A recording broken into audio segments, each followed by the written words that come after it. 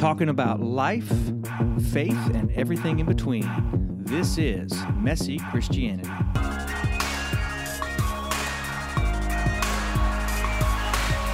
And welcome back to Messy Christianity. Gentlemen, it's a cold day outside today, isn't it? It is cold. When you're listening to this, it may not be. It may not be, that's right. Especially if you live in Florida. Yeah, it might not be. Yeah. We have to remember that we record these in batches and then we drop them throughout the next couple of months. But our topic today is a topic that no doubt affects every single human being on the planet and every human being that ever will live and everyone that has ever lived. And the question today is, how many times are we supposed to forgive? And Jesus answered by saying 70 times 7. So let's talk about forgiveness. Forgiveness is, that's a rough one for pretty much everybody. And I think some people have gotten maybe better at it than others, and then some people is really struggling with it. So let's go. I got somebody out there I've forgiven 489 times. One more chance. You got one more. No. One more chance. Well, I think we have to start with the essence of what Jesus was saying and why he was saying it. So if you go back to the biblical account, he's in conversation with the disciples, and if I'm not mistaken, it's Peter that brings the question up, and he asks Jesus, how many times should we forgive someone? Is 7 times enough? Yeah. And we look at that and kind of question why 7 times? Is that because it's one day for each day of the week, or what does that really represent? And in that very conversation, Peter was being part of the spiritual elite in that very moment, because the religious custom of the day for the Jewish people, they were taught to forgive somebody 3 times. And after you have forgiven them 3 times, if they made the same mistake and did the same thing again, then you basically disowned them. And so for a Jew to have the suggestion of, hey, let's forgive 7 times, that's more than twice what we're being told to, that must put me in a really good spot. And so I can imagine almost what's going on in Jesus' mind as he's sitting there and he has a little smirk or a little smile on his face, and he looks at Peter and he smiles and he says, no, not 7 times. How about 70 times 7? And it just absolutely blew away what was traditional and what was taught in the very time that Jesus was alive speaking with his disciples. So that's just kind of the framework behind what the story is about to begin with.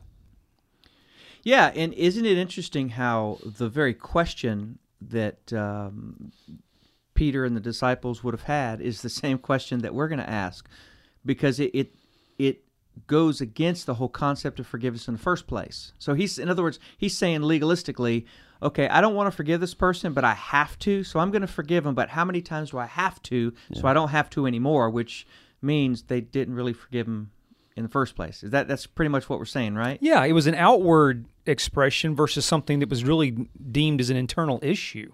It was, how do we deal with stuff on the outside without dealing with it on the inside? And from the legalistic perspective or just, life perspective, it was like, well, let's take care of the outside. Let's fix the issue on the outside without dealing with what really is going on the inside. And so forgiveness is an internal issue. It's not an external issue, even though it's caused by external forces. It's called by external circumstances. It's something that the individual deals with mentally and spiritually.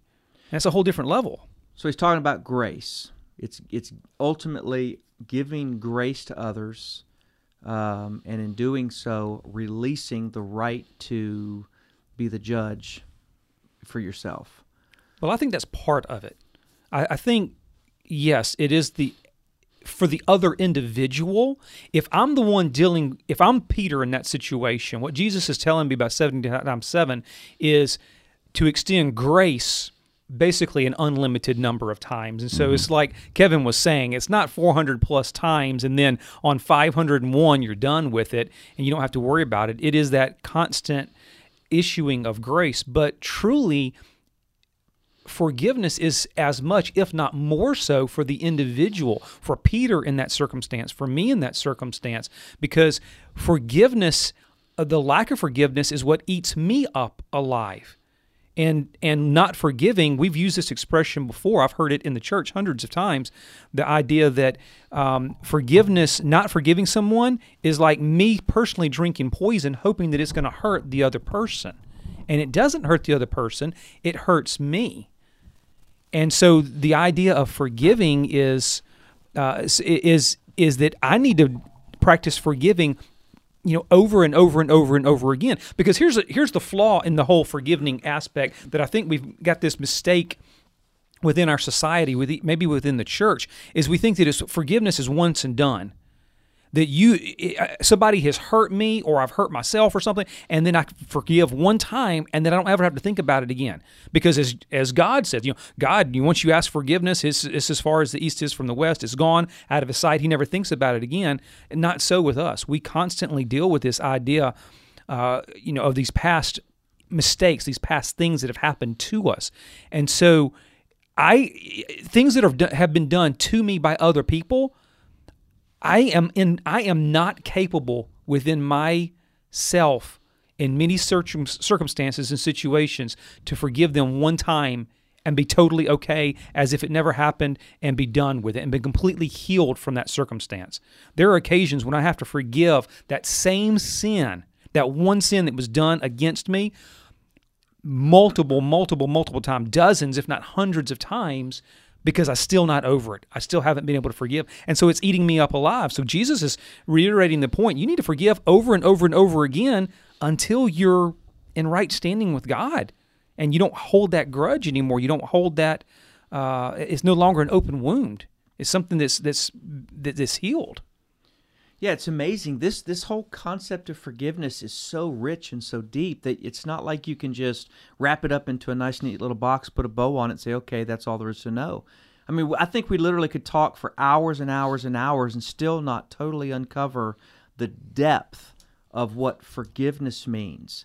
To oversimplify it might be, at least in my mind, is to say that forgiveness is as much for us as it is for the person we're forgiving, but forgiveness is God's process of teaching us His kind of love. Because the Bible says forgiveness covers over a multitude of sins. Mm-hmm. And so, it does say forgiveness, right? Okay, I thought so. You ever have one of those moments where you quote a scripture and they go, wait a minute, is that what it really says? But yeah, so If we're forgiving someone, we're choosing to love them with an agape kind of love. And that's the kind of love that doesn't love with conditions. It doesn't say, I love you if. It's I love you because. And so we can't love people if we don't forgive people. And love is the commandment that Jesus tells us is the most important commandment. Love God, love our neighbor. So that's kind of an oversimplified version, but then how do you go about doing that is the hard part. And I think that's the catch to all this is listening now, even there's somebody who's been greatly hurt, greatly offended by somebody, and then they hear this message of forgiveness, and it's like, are you kidding me? Do you know what I've been through? Within our own person, with our own flesh, forgiveness we're commanded to do it, but it's not easy. It's not. And honestly, I would almost go as far as to say it's actually kind of impossible within ourselves. I mean, we are to forgive as God has forgiven us with that infinite, and I think that's what the 70 times 7 is. It's an infinite forgiveness, but that's only possible with God's forgiveness flowing through us. I mean, there's some people who've gone through some awful stuff that to tell them to forgive is correct advice, but the process for that is another whole story. It's got to be the flow of God's forgiveness coming through them, and that's a process. Well, nowhere in the Bible does it say forgive and forget. Right. Yet that is one of the phrases I know I've heard so many times, and it's a great phrase, and it's a great idea. It's not realistic unless you've got some type of truly medical condition that allows you to forget. Yeah. And some people do, like 50 first dates. Yeah, and then and we look at that as a negative to have that type of issue going on in life. That's not biblical. That's not God's example. and for us anyway to be able to live out. We can't do that, but it is this mandate that we're called and commanded to do. This whole question, Peter raises this question, but it comes on the heels of that great passage in Matthew 18 that we've read many, many times about if somebody is with sin, then go to them, and if they see their fault, then you've won them over. If not, take 2 or 3 with you. And then if that still doesn't work, go before the church with this sin. And then if they still refuse, you can treat them like a pagan or a tax collector. So that's the context before Peter raises this question. Okay, Jesus, how many times should I forgive somebody? 7 times? I mean, that's completeness, right? And then Jesus says, no, even further than that. But he had just said, if they refuse to listen, you can treat them as a pagan or as a tax collector. So it does present a little bit of confusion here in this situation. It definitely points to not forgiving and forgetting. You know what I mean? Like it's a tougher. All that said, I think Jesus is pointing to the Father's kind of forgiveness, and it's a reminder to us of how much we have been forgiven. And why do we not forgive? It's because the other person does not deserve it. Right. Whether I'm looking in the mirror or whether I'm looking at somebody else, the reason I choose not to forgive is because that other person, the person that I'm looking at, does not deserve it. And you're absolutely correct. Yeah. That's an absolutely correct statement. Yeah. But neither do I. Well, and I don't deserve the forgiveness that I received because of Jesus' death on the cross. And if I am a child of God, one that God, knew before creation began, spoke my name, has a purpose and a plan for my life, all these great promises that we quote out of the Scripture, the same is true for the other person. That God has a purpose and a plan for their life, and it's a beautiful plan, and it's for them to have the opportunity to say yes to Him, whether or not they have done that yet, whether or not they're a Christ follower yet. That's still God's calling. That's what He wants. So no, they don't deserve it, but neither do I. Yeah. Well, and that the parable that follows this up, where Jesus often does, and he says something and he goes, okay, let me tell you a story to explain what I just said. The parable after is the great one where the servant comes before him, has a great debt to the king and cannot pay it, and begs for the mercy and the forgiveness of the king for the debt. And the king says, granted, you're it's all forgiven. Your debt is paid. You don't have to repay it back. And that's when the servant goes out, sees somebody right outside the door that owes him, and I think the Bible actually says chokes him and says, you owe me money, you owe me something. And so I think that it points to that. The king being Jesus, us being the servant who was greatly forgiven, then goes out and sees the debt paid that's owed to him. And pennies on the dollar in comparison as well. Pennies on the dollar, and then begins to choke the life out of him. And I think that's a reminder to us. We've been forgiven much, greatly, infinitely, still forgiven. But I think your question still is screaming to us, Jeff. Yeah. How? How do you, yeah, because I'm asked that question. It's great in theology world here and in the whatever. But I think we've laid the foundation though of why it's necessary. Yeah. And we have to. Do we believe that it's necessary before I say, how do I go out doing this? I think so. Yeah. I think the why informs the how because the how doesn't mean anything if you don't want to. I mean, it's like doing a diet or starting to exercise or whatever. You have to know the why. There's hundreds of books that say, begin with the why. So the why is because it's commanded. That's the theological reason, perhaps. But on a personal level, the why is because, as you said, it's like drinking poison, hoping the other person will die. Yeah. Nobody can be healthy. Nobody, because it goes against humanity. You cannot be healthy emotionally, spiritually, or physically if you harbor unforgiveness inside of your heart. It is absolutely a cancer that will just eat you alive, and eventually it affects everything in your life. And I don't think that's overstating it. Obviously, depending on the type of unforgiveness you hold. If I'm not forgiving Joey, my best friend from elementary school, because he stole a candy bar, that's one thing. Right. That's a big deal. But if it's a deep rooted hurt that somebody has violated me in some way, If without forgiveness, without me letting that go, it is going to affect every other area of my life. You've seen it. I've seen it. We've all experienced it personally, you know. Mm-hmm. So the question of the why, or the why, I think, is there, not just theologically, but also personally. But the how, yeah, I think there are some things that can be done. One is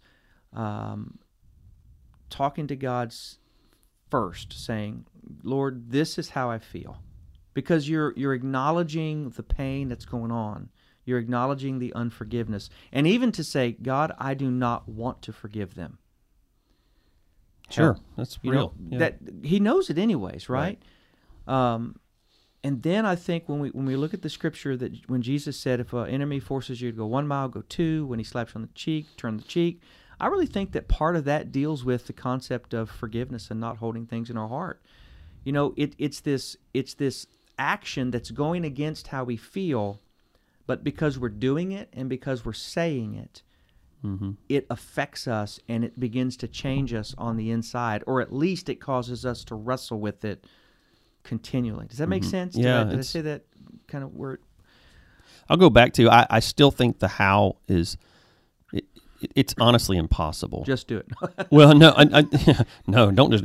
I think it's actually impossible without incredibly supernatural strength in this, especially to those that have suffered, not that we rank them, but we do rank them, that great sins against them. I mean, abuse, those kind of things. I mean, let's just go there. I mean, if somebody were to abuse one of my nieces or something, me finding forgiveness in my heart for that would be incredibly hard. Impossible. But there are people out there. It passed around Facebook last year. I remember there was a murder, and the one of the family members forgave the murderer on the stand. I don't remember that one floating around. And I remember watching that and just going, how in the world? How in the world? That's only through the grace of God. I mean, that's not humanly possible. Well, I think also we need to recognize that 999,000 times out of whatever, almost every single time it's a process. It's mm-hmm. going to take time. Sure. It's not, as I mentioned earlier, the pray one prayer, forgive one time, and it'd be done, but it is an ongoing process. So for those of all of us who have or are currently struggling with forgiveness, recognizing that it is a process, I think is the person. It's not overnight. Yeah, because if I carry it as in, well, there must be something wrong with me as well, because I've forgiven them, and yesterday was great, and I woke up this morning and I hate them again. Right. Or that thought comes back in my mind. Well, guess where that comes from? Yeah. You know, it comes from one or two places. Either God, through the Holy Spirit, is reminding you as an individual that you still have to deal with this. It's not been dealt with yet. Or it's the evil one trying to bring it back up, trying to stir up more of the negative emotions to keep you from walking in holiness and faithfulness to God. So mm-hmm. either way, it's still something that needs to be addressed, and it's a day by day. The whole idea of carrying the cross daily. Why can't I just carry the cross the first day I say yes to Jesus? Yeah. Well, because it's a daily issue. Yeah. It's a daily battle. It's a daily struggle. It's a daily choice. Well, the same thing with forgiveness. What if 70 times 7 was, I hesitate to say an alternate understanding of that, because I think what we've already said is correct. That is how to interpret that passage.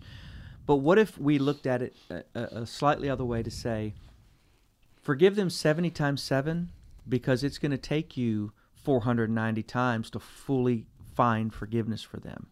Because, if you've been hurt deeply by somebody, you can forgive them and truly mean it, and then, but what you did is you forgave on a surface level, but you didn't even know that there were layers under that of anger and of hurt and of the feeling of being betrayed and all those other things. And so as you forgive that top layer, it eventually peels off, and you go, oh, wait a minute, I'm still wrestling with that. So you forgive on that layer, and then keep going. You forgive on that layer, and eventually you get down to the very core of it, and you're able to truly forgive, and that's when you find the real freedom of forgiveness. But like you said, it's a process, and the deeper you've been hurt, the longer it's going to take maybe, probably, to truly forgive. But that's the whole point. Yeah. Jesus is saying, I've started a work in you, and that work I will complete, but it's going to be a process. It's going to take time. I've used this illustration before, and I use it with teenagers all the time. It's the idea of an open wound. Mm-hmm. If an open wound, if you correlate that to unforgiveness, it's this massive, huge open wound that you have on your arm. If you don't deal with it, what's going to happen? Well, it's going to get worse. And if you don't deal with it, it's going to become infected, and then it's going to get gangrene, and then you may lose your arm. It may actually take your life. And that kind of goes back to what you were talking about earlier, Jeff, about the physical, the spiritual, and the emotional aspect of how it eats us up alive, literally. And that's what unforgiveness does. So if we can imagine that it's this big, huge, gaping, open wound that has to be taken care of. But saying, hey, I'm going to take some medicine for it, that doesn't do anything for it. That dulls the pain, and that might help with the infection, but you still have to take care of it. You still have to clean the wound. That's painful. True. The first steps of a huge open wound, taking care of it, the first week or two, is extremely painful. It's ongoing. It looks like nothing's being done. It looks like it's not getting any better. But you bandage it, you cover it with ointment, and over the course of time, it starts to scab over and it starts to get smaller. And then over an extended period of time, if you're taking care of it every single day, suddenly you look down, you take that bandage off, and there's nothing left but a scar. Yeah. And we look at the scar as a negative. We say the scar is proof that I was hurt. No, that's the wrong way of looking at the scar. The scar is the evidence of being healed. Yeah. And that's the goal. We can't get rid of the scar. The scar is something that we carry with us for the rest of our life. Whether that's in the spiritual realm, if you've been hurt by somebody on the level that we've been talking about, you will have a scar if you're completely healed for the rest of your life. It will not go away, but it is proof that you were healed. If the wound is still open, that's where it's eating us alive, and it's that active infection that's killing us. That's what unforgiveness is. So recognizing it and taking care of it on a step-by-step basis until it gets to the point where you look down and say, hey, I've been healed from this. But the scar is the evidence. Several things pop in my mind here in just processing the how part of this. The first, and I think you referred to it earlier, Jeff, was just the whole being very, very real with God. I mean, I'm even thinking like David in the Psalms, God, kill my enemies. I mean, just that may be where somebody is in the start of the forgiveness process, just really having to go through all that stuff. And then the words, yeah, but just kept popping in my mind. As you're trying to forgive somebody, there's little two words that come in, yeah, but, and you're thinking of all the things that they've done to you, and then there's more things, and there's layers like you talked about. Every one of those yeah buts have to be taken to God, because honestly, in the world's economy, it isn't fair. You look at somebody who maybe went through a domestic violence type of abusive relationship, and the guy has gone on and living what appears to be a fruitful life, remarried or with his girlfriend, whatever, and everything's just great. And here's this other person still hurt. In the world's economy, that just absolutely doesn't look fair. Well, that person who's been hurt, they've got to take every one of those yeah buts and take it to God, because it isn't fair. In God's economy, that's where we have to, that person has to trust that, hey, God's still got the scales of justice in his hand, and it will work itself out. So it's such a process. I mean, but I think every one of those yeah buts, if I had one piece of advice for this whole thing, every yeah but has to go directly to God. This is where I think that our brothers and sisters in Christ in persecuted countries, where they have much to teach us in this, because they are being brutalized, unfairly targeted. They're being stripped of every ounce of dignity that they have. Their families are paying a price, and yet to their persecutors and torturers and murderers, they say, "I forgive you." Yeah, but I got an email the other day. But think about that. And this is maybe a little bit on the fringe of what we're really talking about here, but there seems to be a Western Christian arrogance, I guess is the best way to put it. we have this understanding of life. We have it together. We're blessed. We're celebrating joy and all these things, and yet our brothers and sisters who are being persecuted in persecuted countries, they're barely able to survive with food. They're in prison. Their homes are burned. Their theology, they don't have the same schooling and education necessarily, and yet they have a more real understanding of the gospel than we could ever hope to imagine in a lot of ways. Does that make sense? Agreed. And it's like it's like we're thinking poor them sometimes, and they're going poor you. We're in the thick of the gospel fight, and you guys are sitting behind microphones talking about it. So, that's right. That was way more. That was a train wreck of a statement there. I know, but it's just this. I can't put into words what I'm thinking right now and feeling. How they've been forced to forgive because their very life depends upon it. For us, our life does depend upon it, but because we have all of the external comforts, it's almost like we haven't really gotten to that ability to go. Desensitize. But in the same breath, it's also quite possibly a harder choice for those in the Western culture. Yeah, it's kind of what I mean. Because there has to be the intentionality of I choose to forgive, because it's not culturally acceptable. It's not the cool thing to do. In fact, if I can blast them on social media, and if I could, put out toward the world and put all these negatives out there about that individual, that's going to make me feel better. It's going to make them look bad, and that's what they get for being the way that they are. And that's the mentality of what we live in. And for someone to stand up for Christ and say, I do forgive you, or live that example in this Western world is a massive statement. It is huge. Mm-hmm. And so for the majority of the people that are listening to this podcast live in the Western world, live in Western Christianity, and this is where God has them. I told the teenagers recently, you gotta get out of the mindset that you're only called to minister for Christ on the other side of the world, or only the missionaries are called to the other side of the world, because on the other side of the world, guess what? We're on the other side of the world. This is the other side of the world, and this is wherever you are as you're listening to this, that very location is where God has called and placed you for the right here, for right now. And so being salt and light, being the hands and feet of Christ in your situation, and learning to forgive in the context of your surroundings is evidence of the holiness of God dwelling within you. So we have to live that out right here where we're at. Let's do this. Let's end this podcast. Boom. And let's see y'all later. Let's pick it up here in a few seconds with another podcast as a part 2, because I feel like we're just scratching the surface of this, and I really believe that folks that are listening are needing more, because it's something that we're wrestling with. So thank you for tuning in to Messy Christianity. This is part 1 of our podcast. We're going to hit the next one in a moment. Thank you for listening to Messy Christianity. 3 guys talking about life, faith, and everything in between. You want to know more?